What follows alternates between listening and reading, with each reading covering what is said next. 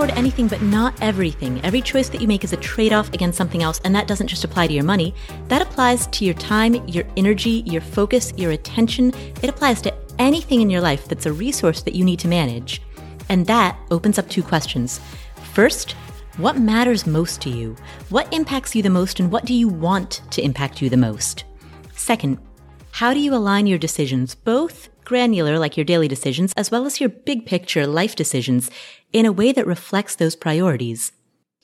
Answering these two questions is a lifetime practice, and that is what this podcast is here to explore. My name is Paula Pant. I am the host of the Afford Anything podcast, and today, Alan Donegan, the founder of Pop-Up Business School, joins us to talk about how entrepreneurship can be accessible to anyone. If you're looking to start a side hustle during the pandemic, he explains how to do it right, how to test your ideas, how to not waste too much time or money pursuing the wrong idea, how to fail fast, and how to find your niche in a crowded market. Alan is well known within the FIRE community, the Financial Independence Retire Early community. He has spoken at many Chautauqua events, which are week-long financial independence retreats, which are held overseas. He has taught Pop-Up Business School at the Mr. Money Mustache headquarters many times. And he has launched a podcast called Rebel Entrepreneur that is part of the Choose FI network, so very well known inside of the FIRE community. As well as outside of it, he estimates that he has helped over 7,000 people start their own businesses. Before we get into today's interview, I just quickly want to say I'm sorry that this podcast has not aired for the last week and a half, almost 2 weeks. I know many of you have reached out wondering what is going on. I am dealing with a few things right now, so my apologies for unexpectedly going off air for a little while, but I'm back now and full force, and we've got some great content ahead. So thank you so much for reaching out. Thank you for all of your kind words, and let's get on with this interview with Alan Donegan of Pop-Up Business School. Hi, Alan. Hi, Paula. How are you? I'm excellent. How are you doing? I am very well, thank you. I've been looking forward to this. Oh, I have as well. I've heard so many people talk about Pop-Up Business School, and I've heard about you for so many years that I'm amazed that this is our first time chatting. Eventually, it had to happen. I know, right? It was inevitable. Could you introduce yourself to the Afford Anything community and talk about how you got involved in the world of entrepreneurship? How did you end up becoming a person who teaches pop-up business schools? Yeah, of course. So, hello, Afford Anything community. My name's Alan Donegan. I created this thing called Pop-Up Business School, and it actually came out of my frustration starting a business. I went to the British government for help to start my own business. And they gave me 3 workshops: how to write a business plan, funding, which is a code word for where do you get debt to start up, and marketing. And they basically did more to put me off starting a business than they did to help me. So I spent the next few years trying to build my own business with traditional advice and having successes and failures and all of that sort of stuff. And eventually thought there is a better way to do this. And that was the birth of Pop-Up Business School. Was business plans and debt don't really help people start businesses. It's something else. After you went to the British government and got no help from them at all, what type of business did you end up starting? So my very first business this time round in entrepreneurship was a training company.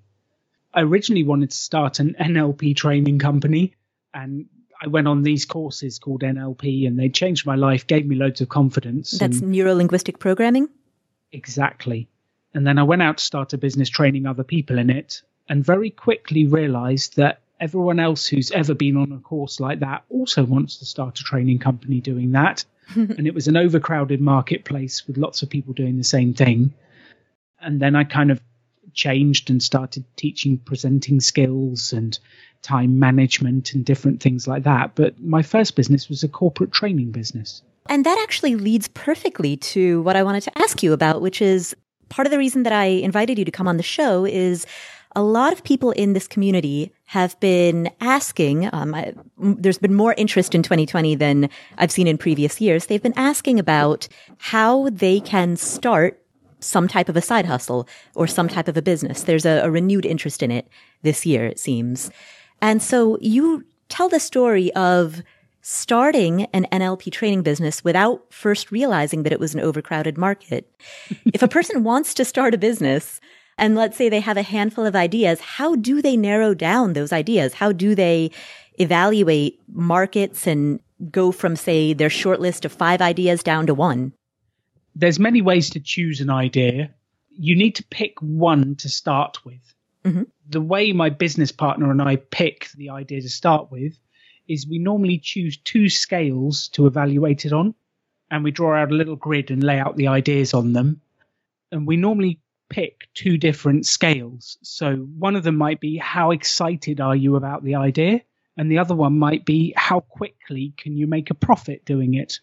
And then you kind of evaluate the different ideas across those 2 scales to work out which one you're going to test first. What we like to do is we couch it as a mini experiment. So you pick one of the ideas you've had and you run a mini experiment to see whether that idea works or not.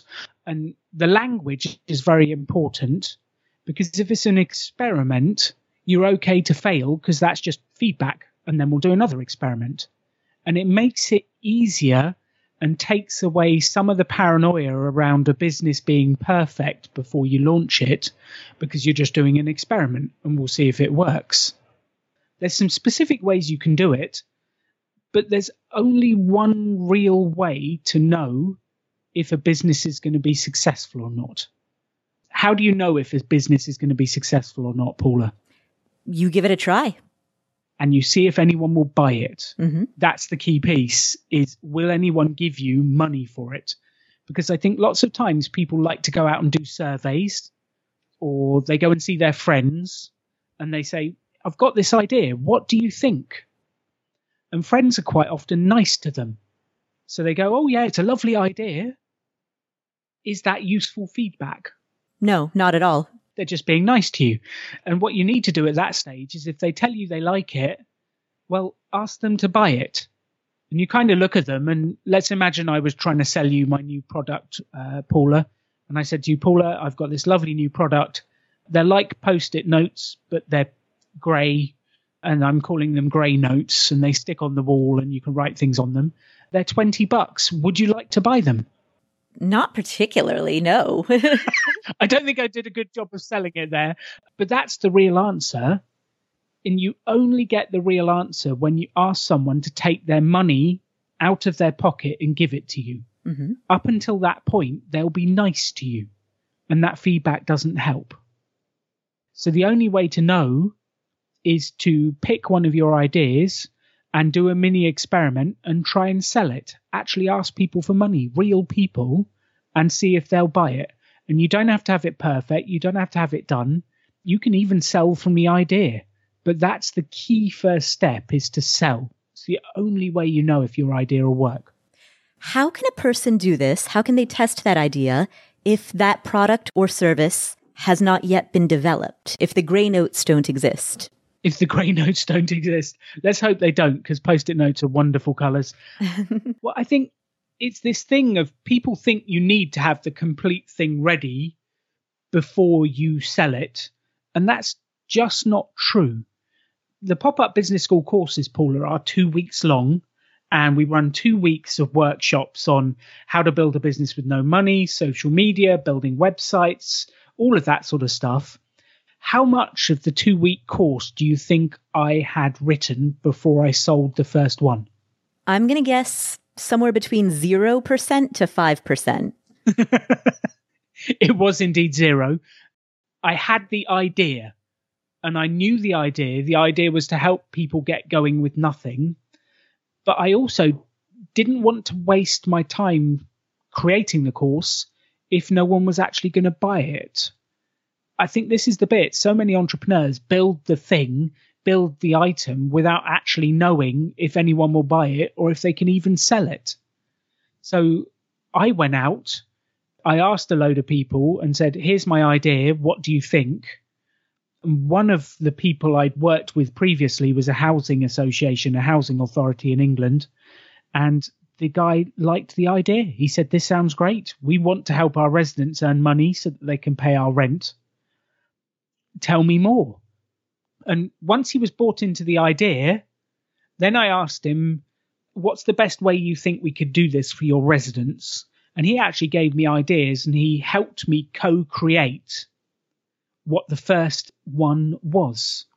And then I wrote up a proposal, sent it back to him. We agreed the date. I actually asked him for the money up front, which he was a bit shocked by, but he paid up front. And I sold it before I had created it. I actually don't really care whether it's a product, a podcast, a service, a course. It doesn't really matter what it is. There is a way to sell it before you build it. And if you do that, you know you have a customer. You mentioned, all right, it doesn't matter if it's a product, a podcast, an item, a course. Let's take the example of a podcast. I'm thinking of a good friend of mine who wants to start a podcast. She hopes to one day be able to monetize it by offering one-on-one coaching. Hers is in the world of health and fitness. Cool. She does not have any type of an audience yet. She does not have any social media following. She does not have any starting platform whatsoever. In that example, how could she sell it before she builds it, given that she doesn't have an audience? I'm just checking, but she does have friends? She does have friends, yes. You never know. Got to be careful with these things. The sell before you create it thing, if I were her, what I would do as my first step is I would build a website, a one page, very simple, and you can use something like Weebly or Wix or any of those services to put up a free one page website with a sign up where people can put in their first name and their email address. Mm-hmm. And I would lay out the idea, have some pictures, and then put, this is my plan. If you would like to know when the podcast is launched, put your email address in here. And then I would start to share it to friends, to different Facebook groups. I would find the people I think would be the listeners on Twitter. There's so many ways to share it for free, and I would put it out there. When you're building something like a podcast or a blog, the closest proxy you have got to asking for the cash is asking for someone's email address. Nowadays, people are more reluctant to give out their email addresses because they've been spammed so much.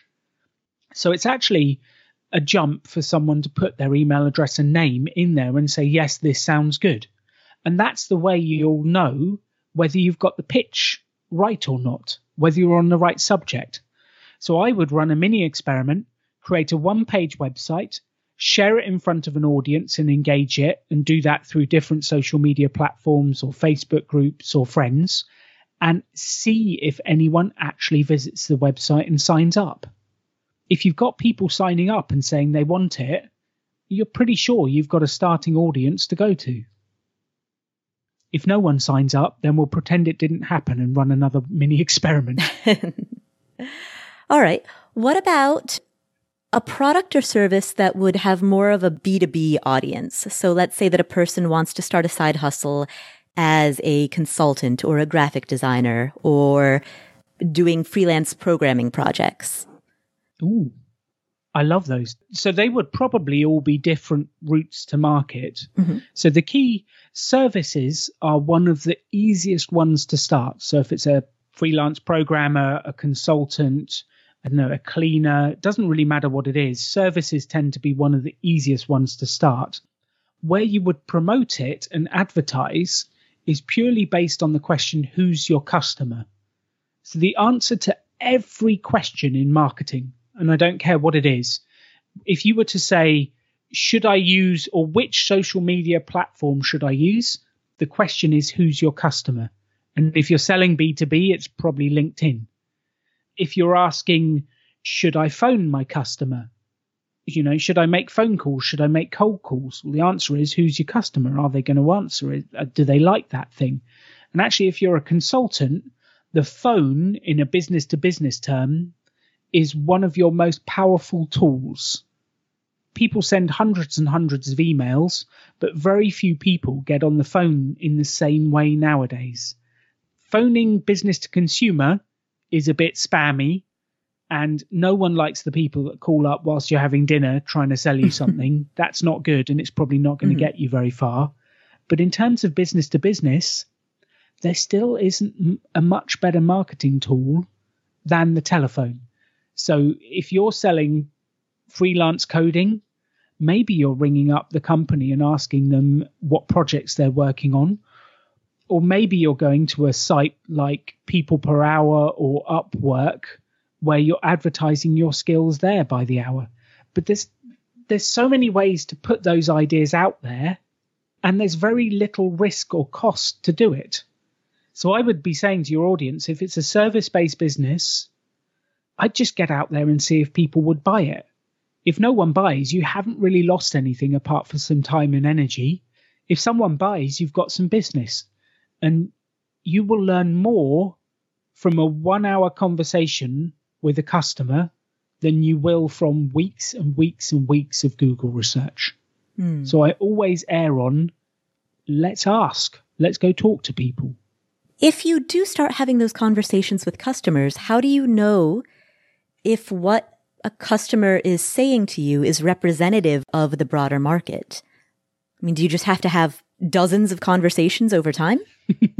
If you do have the dozens of conversations, you will hear themes. And it's interesting. If you are selling to a particular type of business, let's say you're selling to realtors or real estate agents, if you speak to 10 of them, you will hear the themes that come out through those conversations, and that will actually start to inform what you say to the next realtor and the next one. In every single industry, there are the themes that you will pick up.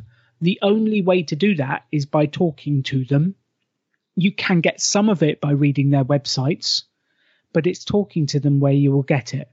And I think sometimes this sounds like a daunting prospect to people when they're starting out. What do you mean I've got to ring lots of people? What do you mean? It's like, well, you will learn the industry by doing that, and you will also learn how to sell to them. You will learn what their problems are. You will learn how much they're willing to pay. All of the learning is in those conversations. To have 10 to 12 good conversations, you could do that in a morning. If you really put your energy into it, you could ring 10, 20 people. You could have some good conversations. And what you will learn about the marketplace you're selling to will be unbelievable. You mentioned that service-based businesses, such as consulting, freelancing, are some of the easier ones to start. Would you recommend that if a person were getting started, they would start by offering a service and then later pivot into selling a product? One of the things that's talked about in entrepreneurship is selling your time. And if you're doing a service-based business, you are selling your time. And when I was running the training business, to start with, it was just me running the training courses, and I would sell the training course, and I would run the training course, and I would be paid for my day to run that course.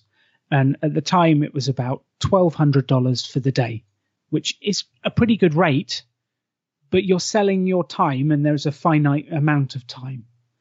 The difference to a product is you can sell multiple products at the same time, and there's not a scale piece with time in the same way as there is selling a service. So there are benefits of selling a product, but the downsides of selling a product is the design, the development, the manufacture, the warehousing, the shipping, and all of those different elements.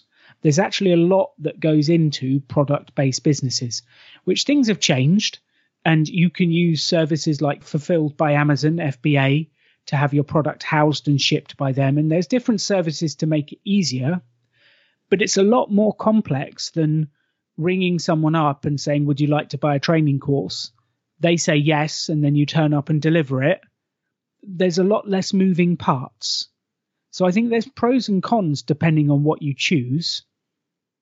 The biggest change in the product world, it's not really a new thing. It's been around a long time, but Kickstarter and other services like that have allowed you to sell products before you've actually created them. So if you can create a good marketing video and you're good at getting people to visit that page, you can sell the product before you've built it, which is very similar to the stuff on the other side with the service-based businesses. There are pros and cons to both.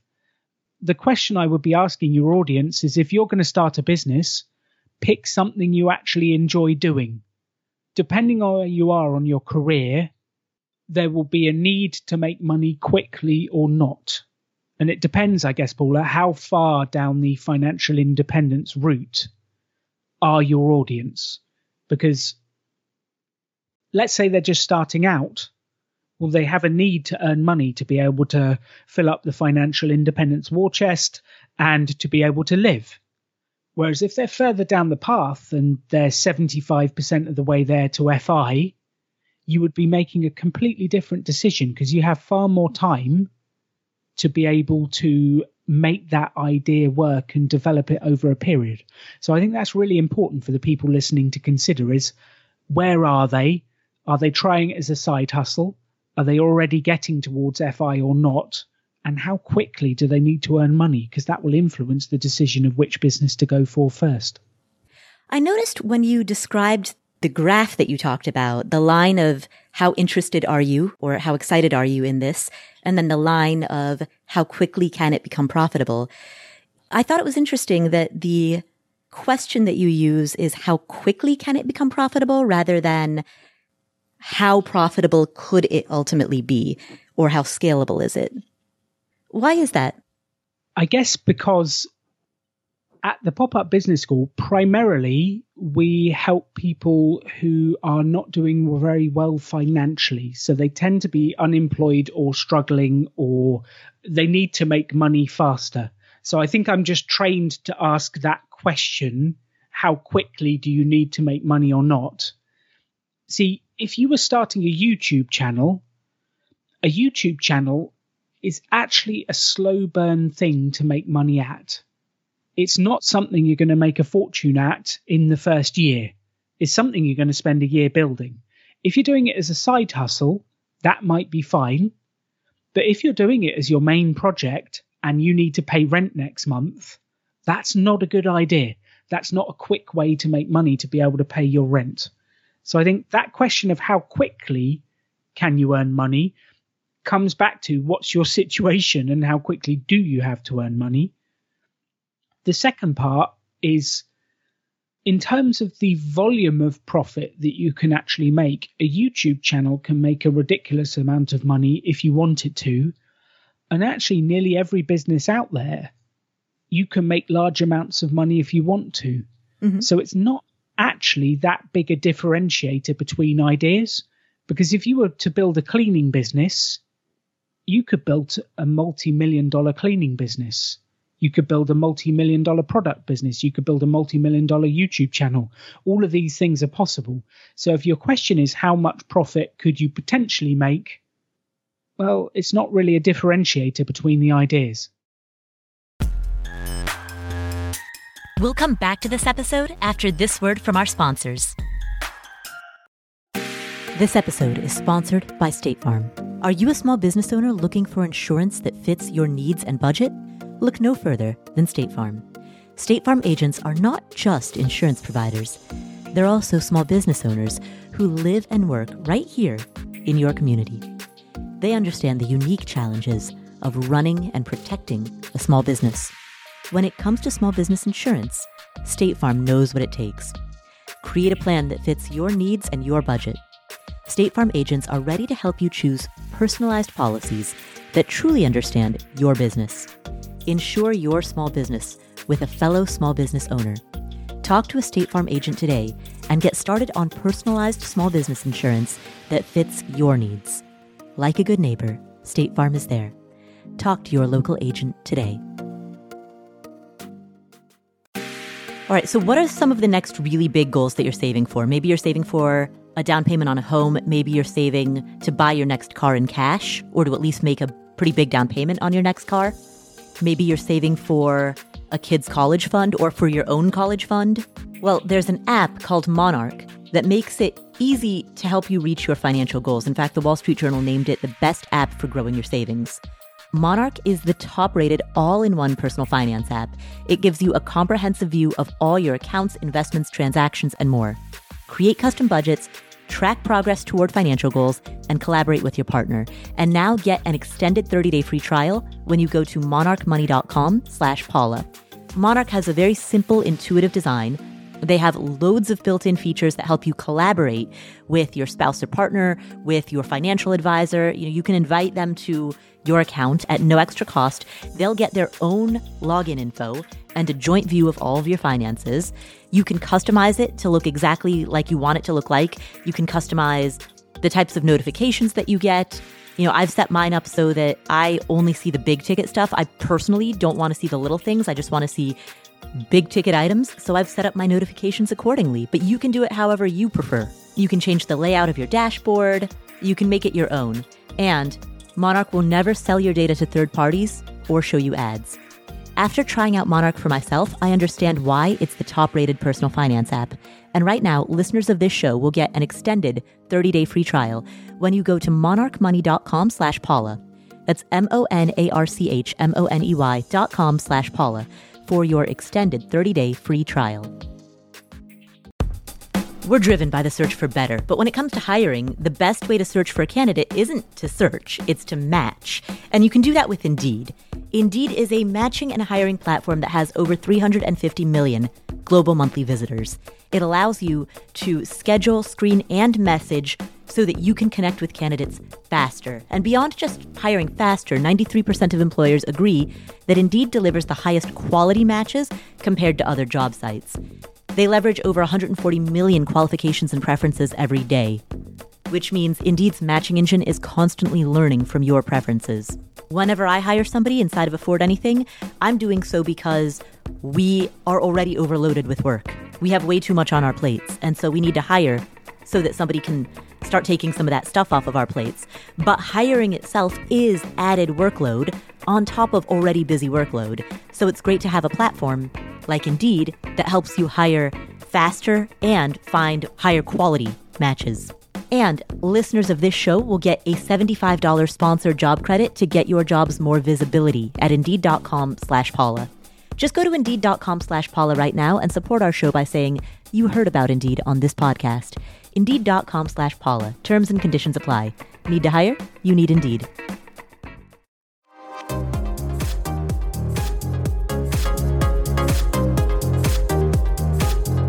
If a person tests an idea, but nobody buys it, does that mean the idea is wrong, or does that mean they're marketing it to the wrong people? It could actually be a whole host of different things. You're exactly right. It could be that they're marketing it to the wrong audience.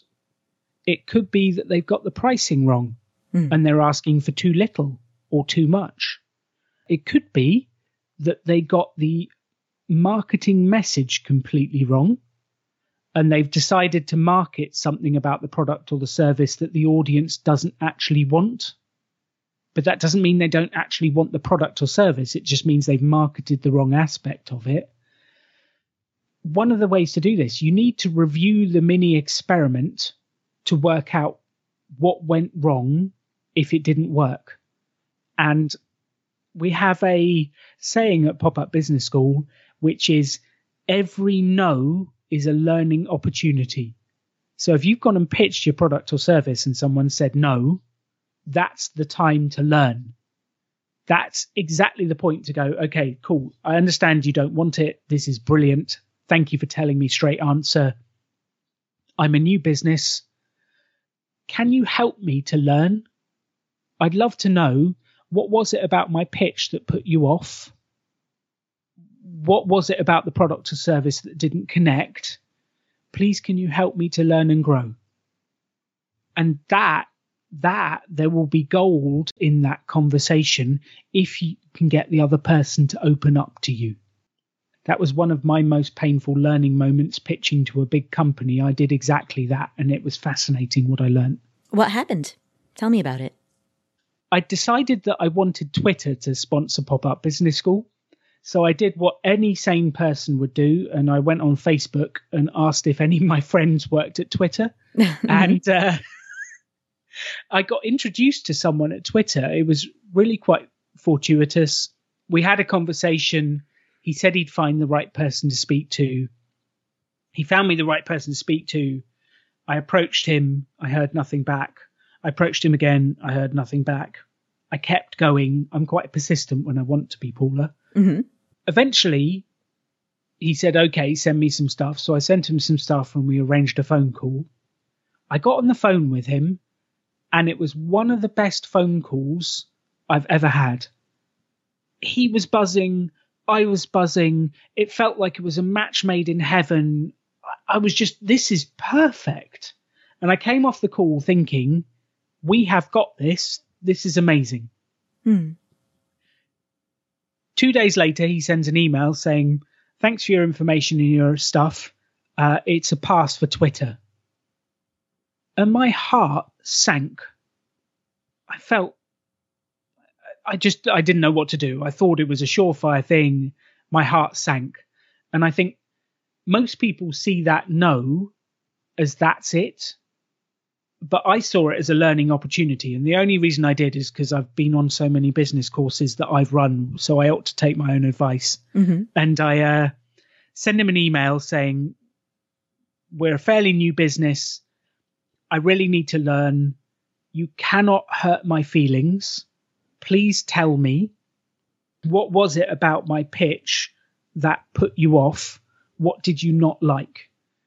He wrote an email back, and boy, did he tell me very bluntly exactly what I had got wrong in the pitch. And there was one specific bit of the video that I'd sent through that showed people selling products with handwritten signs. Mm-hmm.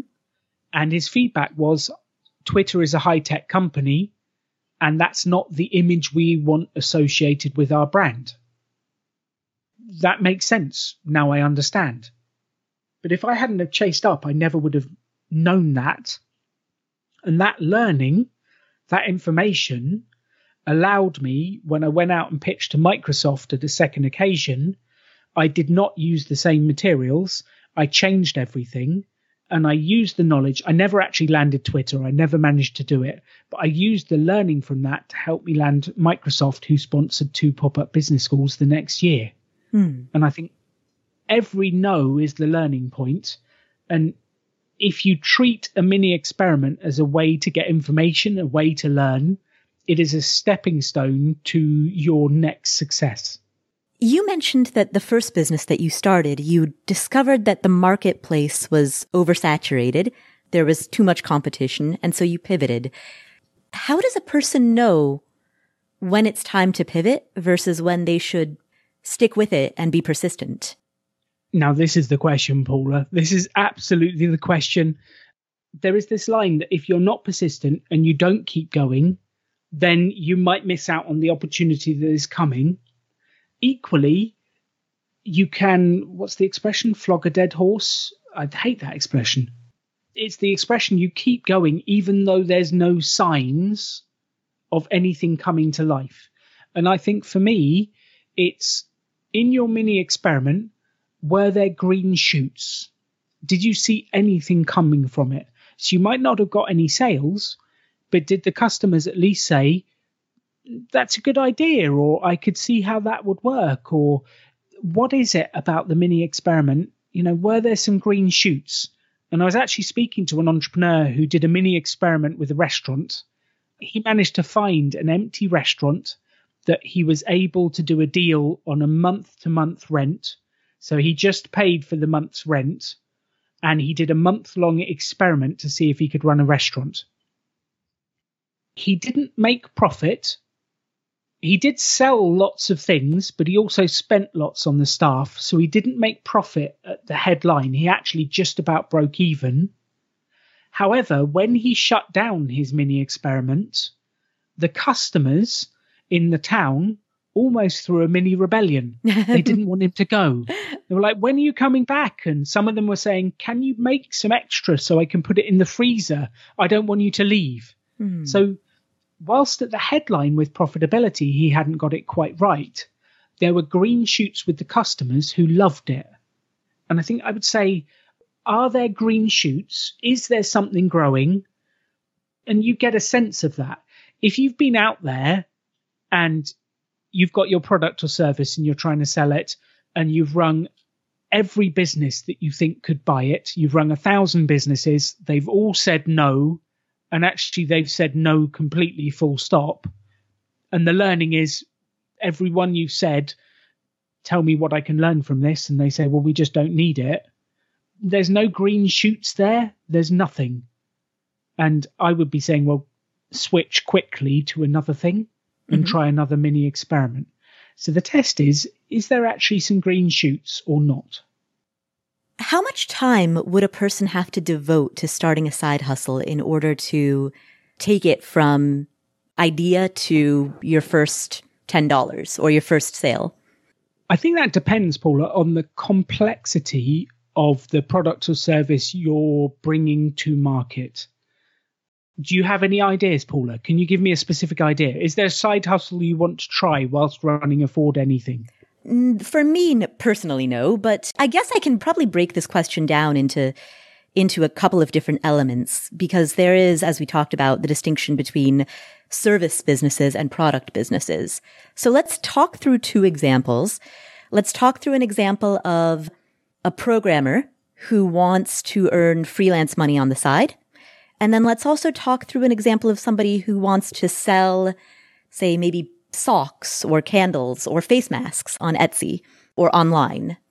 One service, one product. Let's talk through each. I love that. So let's start with candles, because it's a clear product. Let's say you've designed a new scented candle. You've come up with a new scent. You've come up with a new design. You've got your candle. There is an easy way to do a mini experiment, and that would be to produce one of the candles. So to buy the wax, to produce one, to take some nice photos, to put it on a website, and then to share it with the world and see if anyone buys it. Depending on where your skill levels are, that's not going to take very much time to do, because you can build a free website, a one-page website in an afternoon. You could produce the candle in a couple of days. You can do this in your spare time, and you can launch it quickly and then start promoting it. And I'm a big fan of the expression fail fast and fail cheap. So if something's going to go wrong, let's get it done quickly and inexpensively. So for our candle example, we've spent a few dollars on wax. We've spent a few dollars on the different bits. We've built a free website. We put it online and we promote it, use social media. We've actually not put that much money or that much time into it. And then we share it with the marketplace and see if we get any feedback or green shoots. And you can actually put a time limit of a month on that, or maybe even if it's 2 weeks on that, and share it as quickly as possible and get it out there. And if it goes wrong and you get no green shoots, it's not cost us much in time, money, or energy. But if we do have some green shoots, we can throw into it and go further. In terms of our programmer, the first question is, who do you want to do programming for, and what type of programming? Because that's going to lead to the marketplace we want to approach. And then we're either going to do that through an online platform or through some form of personal marketing to find people. We know there's a market for coders. We know there is a market for that type of thing. It exists. So in that instance, I would be very confident that there is a marketplace, and it's just a matter of finding the right marketplace. And I would be saying, keep going. We just need to find the right marketplace. With the candle, we know there's a marketplace for it, but depending on the flavor, depending on your area, depending on how much you're selling it for, it's probably more difficult to know for certain where that is and whether or not you're going to make profit in the long run. But in terms of time, I would say set a time limit for your first mini experiment of 2 weeks, maybe a month at the outside, and do that test in your spare time and see how far you get. And then at the end of the month, we can review, did you sell anything? Did you enjoy it? Did you learn anything? And we can work out whether we want to continue or exit and try something else. So I think having it time boxed with a 2 week or a month timeline will allow you to make those decisions and get that learning at a quicker pace. We'll return to the show in just a moment. 10 seconds on the clock. How many things can you name that are always growing? Like your hair, your net worth, I hope. Your income, your investment portfolio. Again, I hope. Hey, how about the revenue in the business that you run on Shopify? Shopify is the global commerce platform that helps you sell at every stage of your business, whether you just started or whether you've been in business for 10 years, whether you're selling accounting textbooks or windshield wiper repair kits, and whether you're selling in person or online. If you're online, know that Shopify has the internet's best converting checkout, 36% better on average compared to other leading commerce platforms. And you can leverage AI with Shopify Magic, an AI-powered all-star. Now, what I like about Shopify is that it's there for you whether you are just beginning or whether you are doing your first million in revenue, your first dollar to your first million plus. Shopify powers 10% of all e-commerce in the US. They have award-winning help. And businesses that grow with Shopify. So sign up for a $1 per month trial period at shopify.com/Paula, all lowercase. Go to shopify.com/Paula now to grow your business, no matter what stage you're in. Shopify.com/Paula.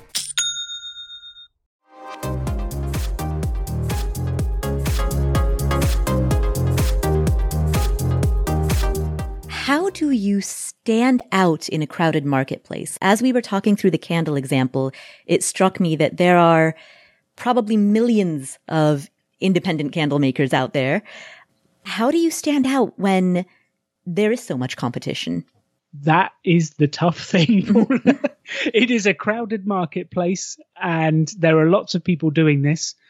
There's several ways to do it. My favorite, and actually what I've built near enough every business that I've ever run on, is I like to deem it do the opposite.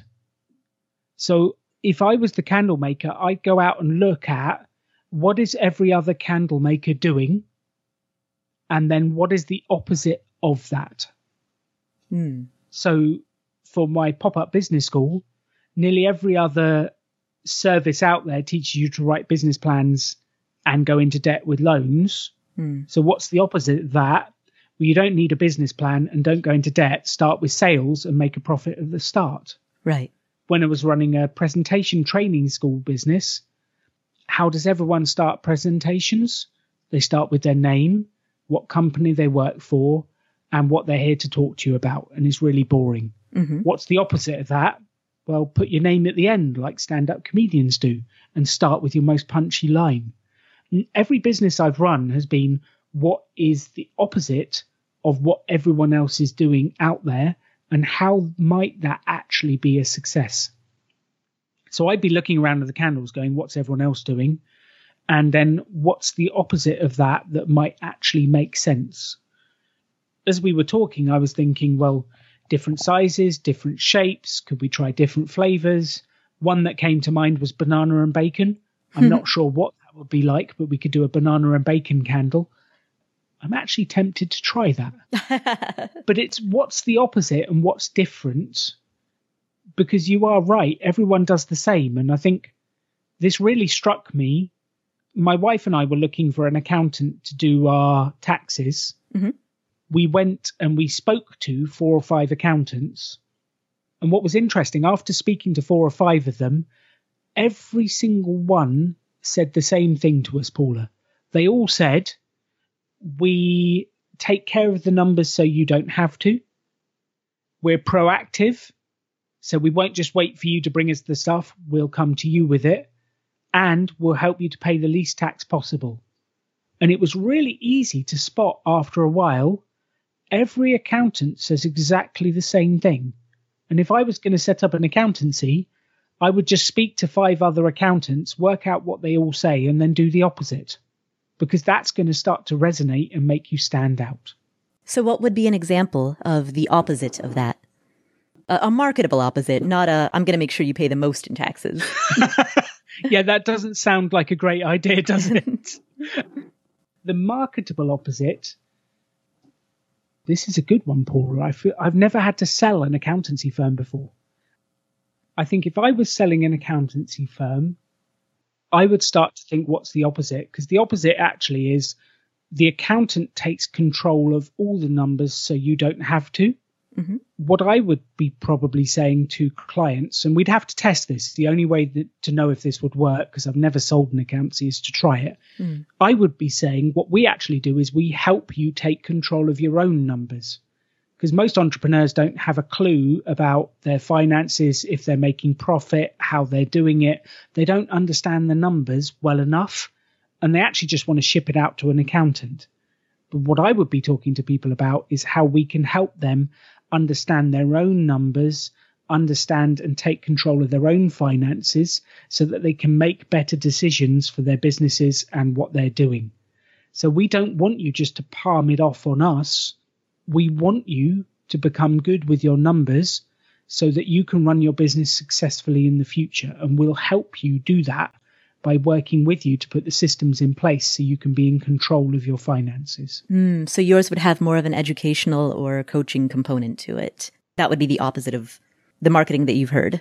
Yeah, the general marketing is we'll take it all off your hands so you can focus on the business, which I actually think does have a negative impact on a lot of businesses because they stop focusing on the numbers and really knowing what's going on with their business. We'd have to test to see if it works. People might reject my idea, but that's the whole purpose of a mini experiment. The idea that popped into my head as we were talking about the example of being an accountant, trying to differentiate yourself, was niching down.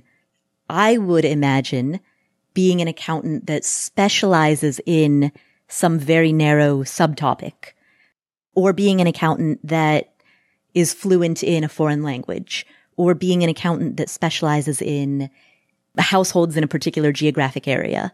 Those were some of the ideas that popped into my head in terms of that specialization. I love that idea. I think that's brilliant, Paula. And we've even seen it within the FI community where a couple of the accountants have specialized and gone, I am the accountant for the FI world. And that is absolutely a great way to stand out because there's only a handful of accountants that I could name that are in the FI world and actually get what we're doing. Right. Let's walk through another example. Let's say you wanted to start a landscaping company. Awesome. So you want to start a landscape company. You enjoy doing landscaping. You enjoy doing the gardening. You want to do that. There's so many different ways. There's so many different customers. The first customer is the consumer, the households that live around you. Depending on where you live, you probably have a ready-made marketplace just on your doorstep if you start to go out and talk to your neighbours. The second, and I actually used to work for a landscape company that built an entire business out of this, they, in their early days, were doing all sorts of landscaping jobs until they were asked to do a show home for a construction company. And they discovered that doing the show home, the construction company wanted to spend more money on it because it was their sales tool and very important for them. And they actually enjoyed doing it more because they could do it to a higher level.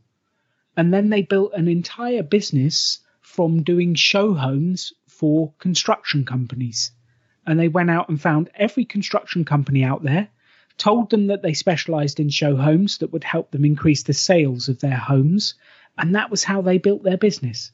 So if I was going to start a landscape company, and this does assume that you have some skills at doing landscaping, and if you don't, then we need to do some YouTube research and actually learn this stuff. But I would start selling those projects and finding a customer to sell it to. You do need some materials for landscaping.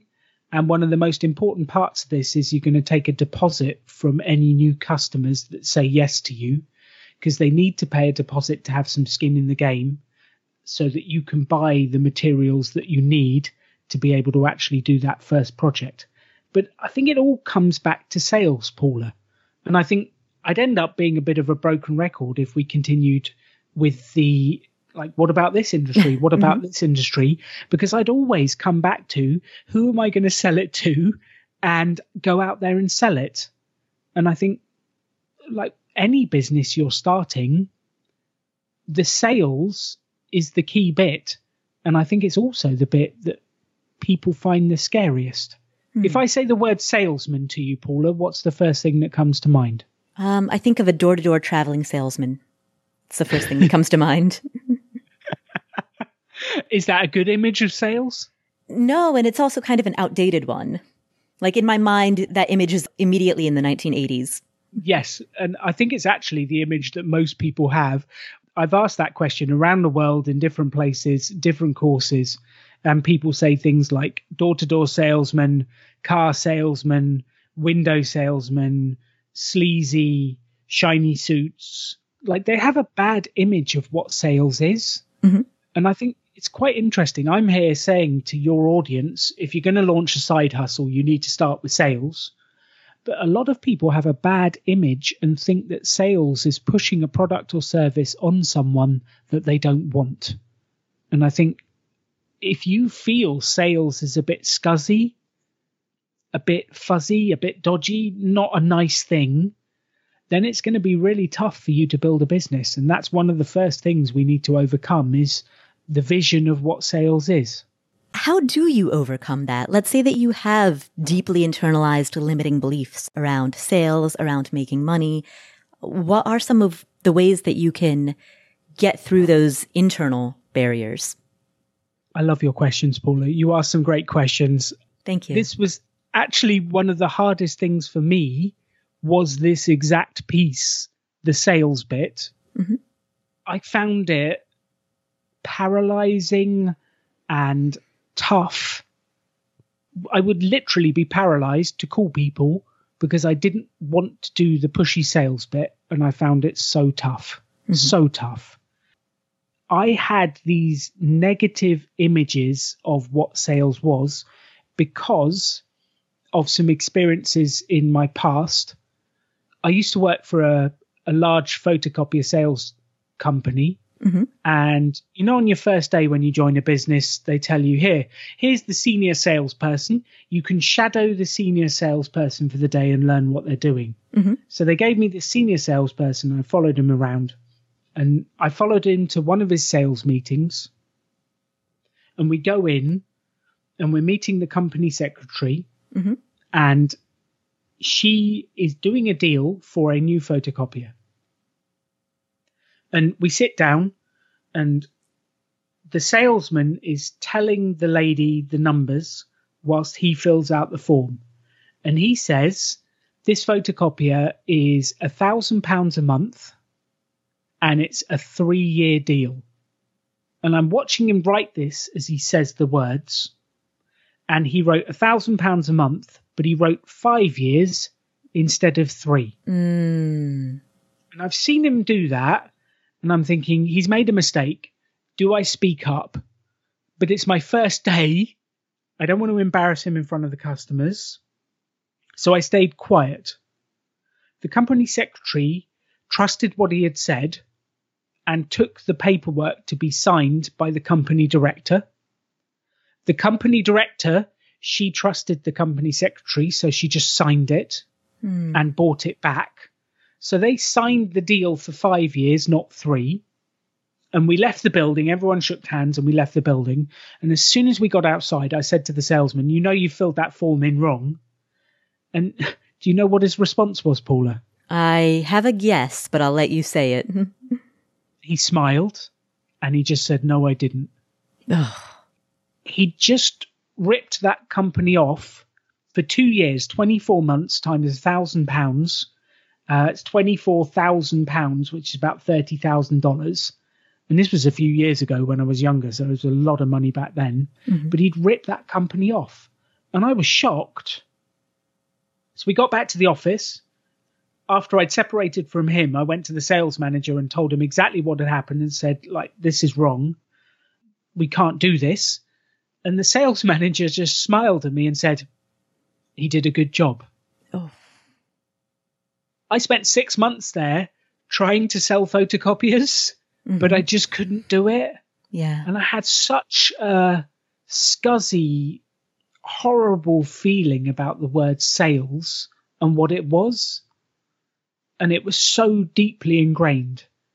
And actually, it wasn't until a lot later I was on another training course, and the concept that stuck with me and the way I look at about sales now is sales for me is finding someone with a problem that I can fix.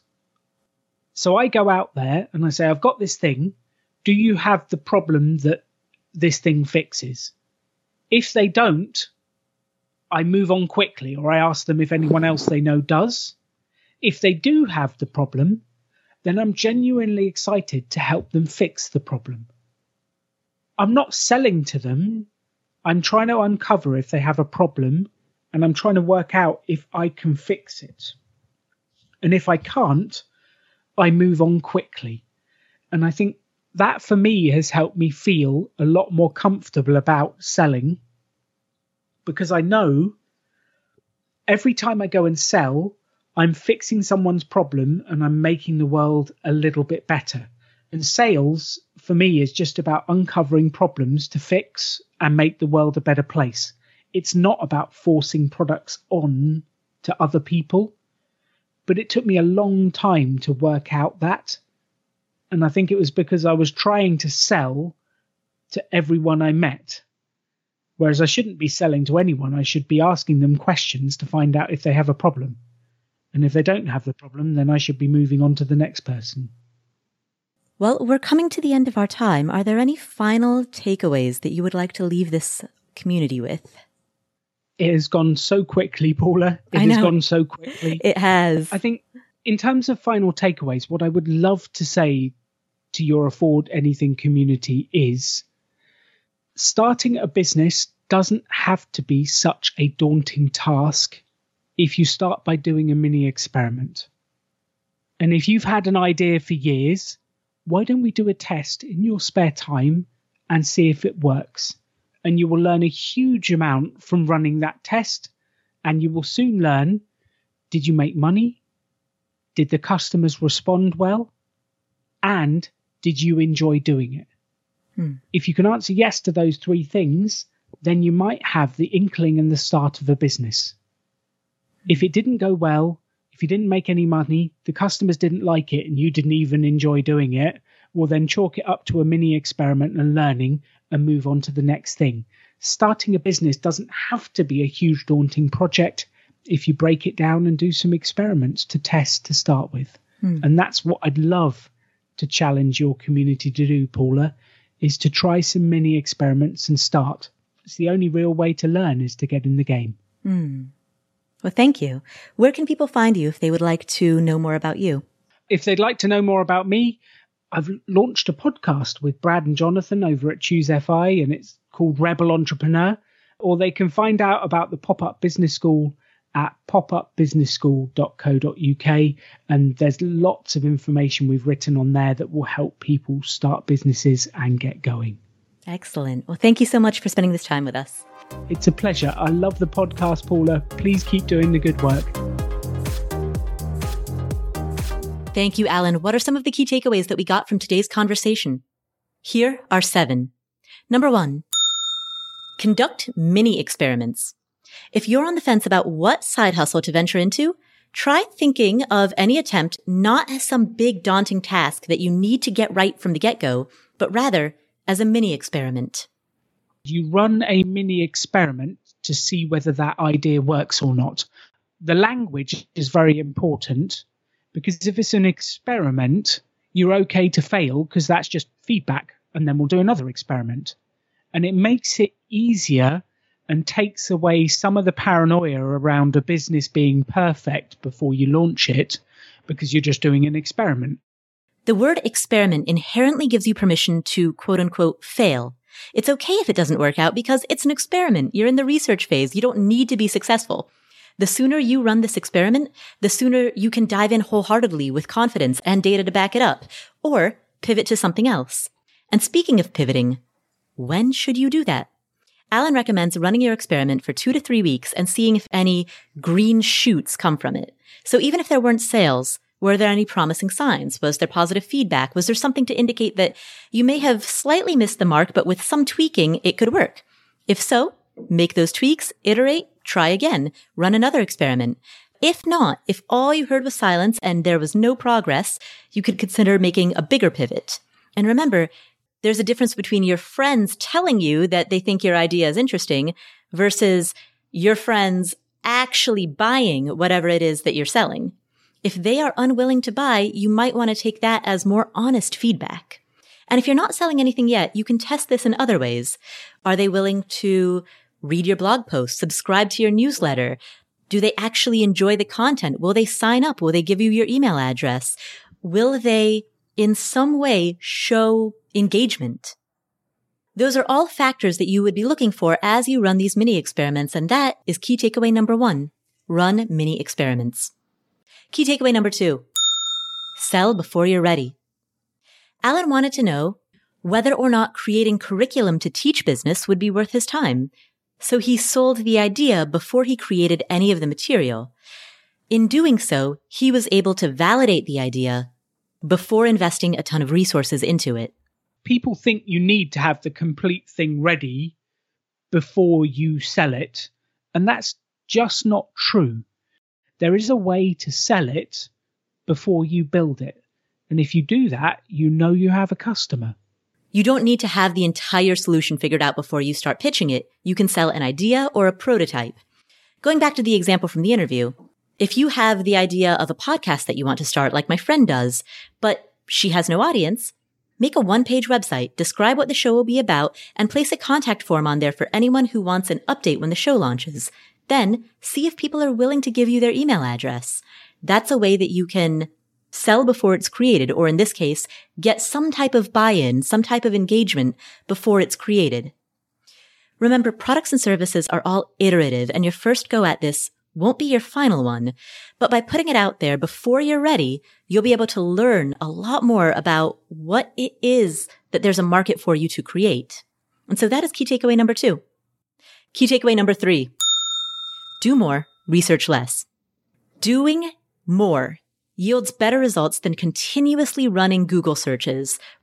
You don't want to get stuck in analysis paralysis, and you will oftentimes learn the most by doing. Now, of course, this doesn't mean go in with no knowledge. You'll need a certain basic level, but beware of getting stuck in the analysis paralysis loop. By getting out there, by trying something, by testing something, that will give you an amazing boots on the ground education. And you can do this whether you're B2B or B2C. For B2B, Alan recommends picking up the phone and calling businesses. Are they interested in what you're offering or not? As you talk to several people, you may notice a theme arise. What are these individuals saying? What are they not saying? Listen and adjust your offering to the next person based on what you learn. If it's a service-based business, I'd just get out there and see if people would buy it. If no one buys, you haven't really lost anything apart from some time and energy. If someone buys, you've got some business. You will learn more from a 1-hour conversation with a customer than you will from weeks and weeks and weeks of Google research. If you're interested in offering B2C and you followed Alan's advice on the mini experiment, then you might have the email addresses of, let's say, 30 people who are interested in what you're offering.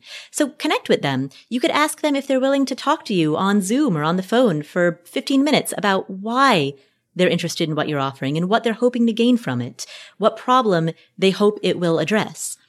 It's important to reach out to your potential clients or audience to really gauge what you're doing right and where you're going wrong. You won't know until you put your idea out there and get started. Getting stuck in research mode, analysis paralysis, isn't going to help. There's a certain amount of research that is helpful, but after that, it plateaus or even starts to work against you. And so actually getting out there and doing something, that is key takeaway number 3. Key takeaway number 4. Think of every no as a learning opportunity. If your mini experiment didn't go well, how can you figure out why it didn't go well? Alan recommends reaching out and asking for more information. So if you're at the end of your mini experiment, ask for feedback from anyone that engaged with your product or service, regardless of whether they wanted that or not. If you're on a phone call, for example, with someone who isn't interested, ask them what would make them interested. Approach it from a different angle. Ask them what their biggest struggles are. Every no is a learning opportunity. So if you've gone and pitched your product or service and someone said no, that's the time to learn. That's exactly the point to go, okay, cool. I understand you don't want it. This is brilliant. Thank you for telling me straight answer. I'm a new business. Can you help me to learn? I'd love to know, what was it about my pitch that put you off? Rejection can be hard to deal with, but remember the word experiment. It's not a failure. It's an experiment. You're trying different things and you're seeing what sticks. You're also learning a ton in the process. It's an education. And even if you pivot into a completely new direction, there will probably be lessons that you're learning that apply regardless of what it is that you ultimately end up doing. There's nothing to be lost by learning. So stay in that constant mode of curiosity, that constant mode of learning. That is key takeaway number 4. Key takeaway number 5. Overcome your fear of sales. A lot of us have a negative reaction to the word sales or salesperson. It seems sleazy or scuzzy. And we picture somebody like the former coworker that Alan described, the person who ripped a customer off. That's money negativity. The idea that sales are a zero-sum game, that if one person benefits, that benefit must come at the expense of the other person, that's zero-sum limited thinking. The best type of sales are offering something that the recipient gets amazing value from. Offering something that makes the recipient feel like, wow, I'm so glad I got this. And I'm using the word recipient broadly to refer to any client, customer, audience member, any person whom your product or service reaches. How can you create value in that person's life? How can you help them overcome their obstacles? How can you help them solve their problems? That is what it is to sell. Sales for me is finding someone with a problem that I can fix. So I go out there and I say, I've got this thing. Do you have the problem that this thing fixes? If they don't, I move on quickly, or I ask them if anyone else they know does. If they do have the problem, then I'm genuinely excited to help them fix the problem. It's about actually wanting to help someone, wanting to improve their life in some way, to give value. It is absolutely not about forcing a product or service down their throat. You don't want to force a product or service that they don't need or want onto them. But if there's somebody out there who could improve, whose life would be better if they encountered this thing that you have to offer, then don't hold back the gifts that you have. Don't hold back what it is that you have to offer, because that could be of massive benefit to many people.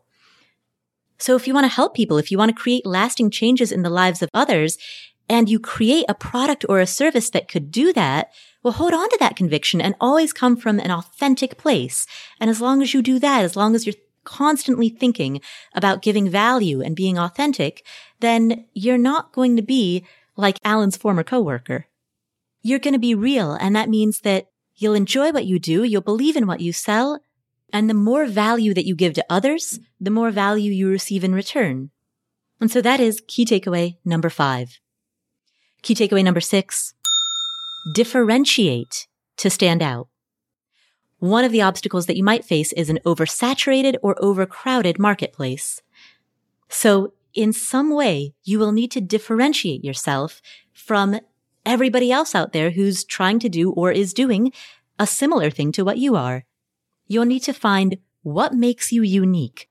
My favorite, and actually what I've built near enough every business that I've ever run on, is I like to deem it do the opposite. Alan suggested offering a twist in your products or services, something that you haven't ever seen done before. And there might be reasons that you've never seen it done. Maybe other people have tried it and that twist wasn't successful, but you're not going to know unless you try. That's what the mini experiments are for. As I mentioned during the interview, another way to differentiate is to niche down. Get very, very clear on who you want to help and why. You're not going to resonate with everyone, but that's not your goal, nor should it be. Resonating with everyone likely means that you're diluting your message. If your message resonates 100% with 100 people, rather than 30% with 1,000 people, that's way better, because you will be a great fit for those whom you do serve. So differentiate yourself. That is key takeaway number 6. Key takeaway number 7. Consider what type of business fits your lifestyle. A lot of people fail to consider how a side hustle will fit into their existing lifestyle.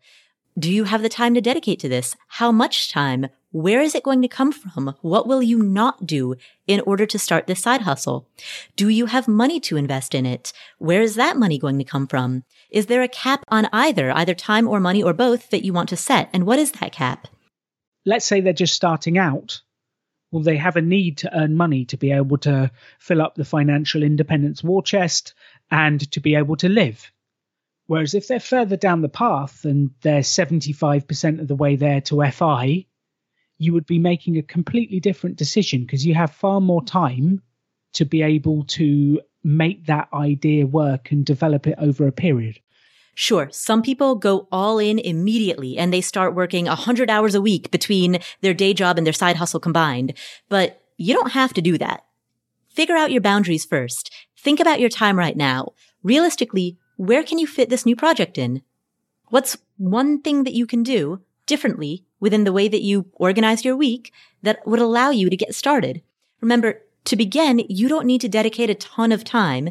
Just try a mini experiment, a few hours here and there over the course of a week, and see how it shakes out. You can also reach out to others who are already doing what you want to do and ask them for a realistic take on the business, particularly on the getting started aspect. Just as there's a way to climb the wrong career ladder, there's also a way to climb the wrong entrepreneurial ladder. But the good news is there's also a way to climb the right one. And it comes with being very intentional about how you manage your limited resources, including your money, your time, your focus, your energy, and your attention. Those are 7 key takeaways from this interview with Alan Donegan of Pop-Up Business School. Thank you for tuning in. Thank you for being part of the Afford Anything podcast. If you enjoyed today's episode, please share it with a friend or a family member.